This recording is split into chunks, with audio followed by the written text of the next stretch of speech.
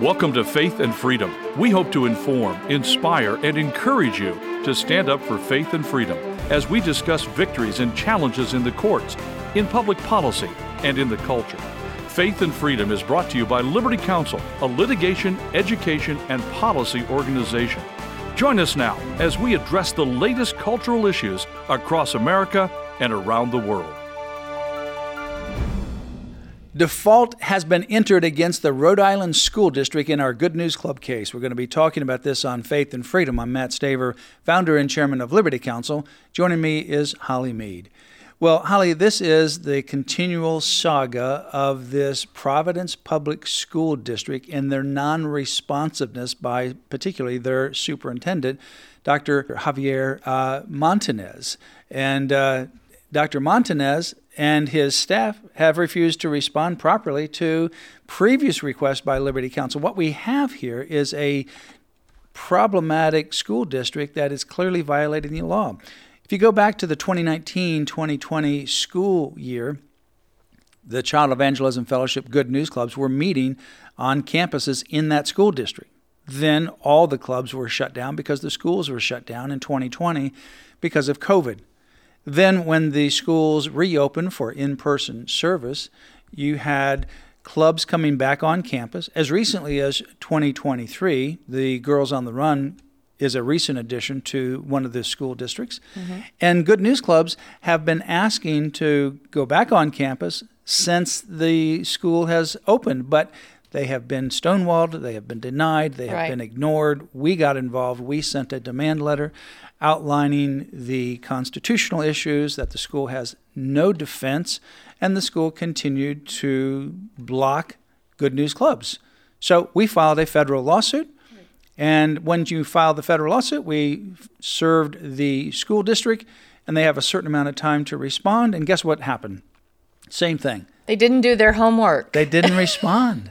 This is a school district. They didn't hand in their assignment. That teaches their assignment children, is to respond. Matt. They teach children, but yet they didn't do their own assignment. Did the dog eat their I don't know. federal lawsuit didn't complaint? respond to the court. I don't know. What their excuse is. This is a bad model for the children. Yeah, I mean, you would expect this for some kids. Hey, I've got a homework assignment. I didn't turn it in. They had an assignment by the court, an order by the court. And they had plenty of time. Respond by a certain date. They had, 20-something days, I think, to respond? Right. And didn't do it. They didn't do it. So we notified the clerk of the court, and the clerk of the court promptly, according to the federal rules of procedure in the law, entered a default. But Matt, this is puzzling. I mean, they had, on one elementary school, they had the Good News Clubs, as you said, before COVID. And then when all that was restored, they allowed the other clubs, but not the Good News Clubs. And then Child Evangelism Fellowship also applied to start a new club on a different elementary school, and they've denied both. They denied both. They've blatantly discriminated against them. Yeah, absolutely. It's unbelievable. And then if you look throughout other parts of Rhode Island, you do have the Good News Club in other schools. And the school officials want this. The principal wants this. They see the results of these children that are involved in these clubs. They want But the leadership of the Providence Public School District says no. But then to ignore a court? Now they've ignored a court. So now the court gets an idea of what we said in the lawsuit, that these people are just ignoring everybody. They think that they apparently are a law unto themselves. Right. Good News Clubs don't charge any fee, and they welcome children with written parental permission. So if a child comes and they don't have written parental permission, they won't allow them in. That's Good News Club's national policy. So it is the choice of the parent to allow their kid to attend these after-school clubs. And I guess they haven't looked at our record, because we've represented about 200 of these cases, I believe, and never lost one. We've never lost one. So they're not looking good. We had, no, we're not. They're not looking good. We've set national precedent. There's a U.S. Supreme Court decision, June 11, 2001, regarding the Good News Clubs. And that's a case where the school district, Milford School District, discriminated against Good News Clubs, wouldn't allow them on campus, and they were arguing that it would be an establishment of religion, that these clubs actually engage in worship. They read the Bible. They sing Christian songs. They pray. Oh, my goodness, it's so awful, they said, that this would be an establishment of religion. We can't do it. But they also allowed the Boy Scouts and other clubs like that on campus. And the U.S. Supreme Court, written by Justice Thomas, said that that was a violation of the First Amendment. This was elementary school level. And he said that the Good News Clubs, they actually have certain subject matter that's similar to some of these other clubs. So, for example, the Scouts, they may want to teach, collegiality, character, citizenship, patriotism, for example. The Good News Clubs does the same thing.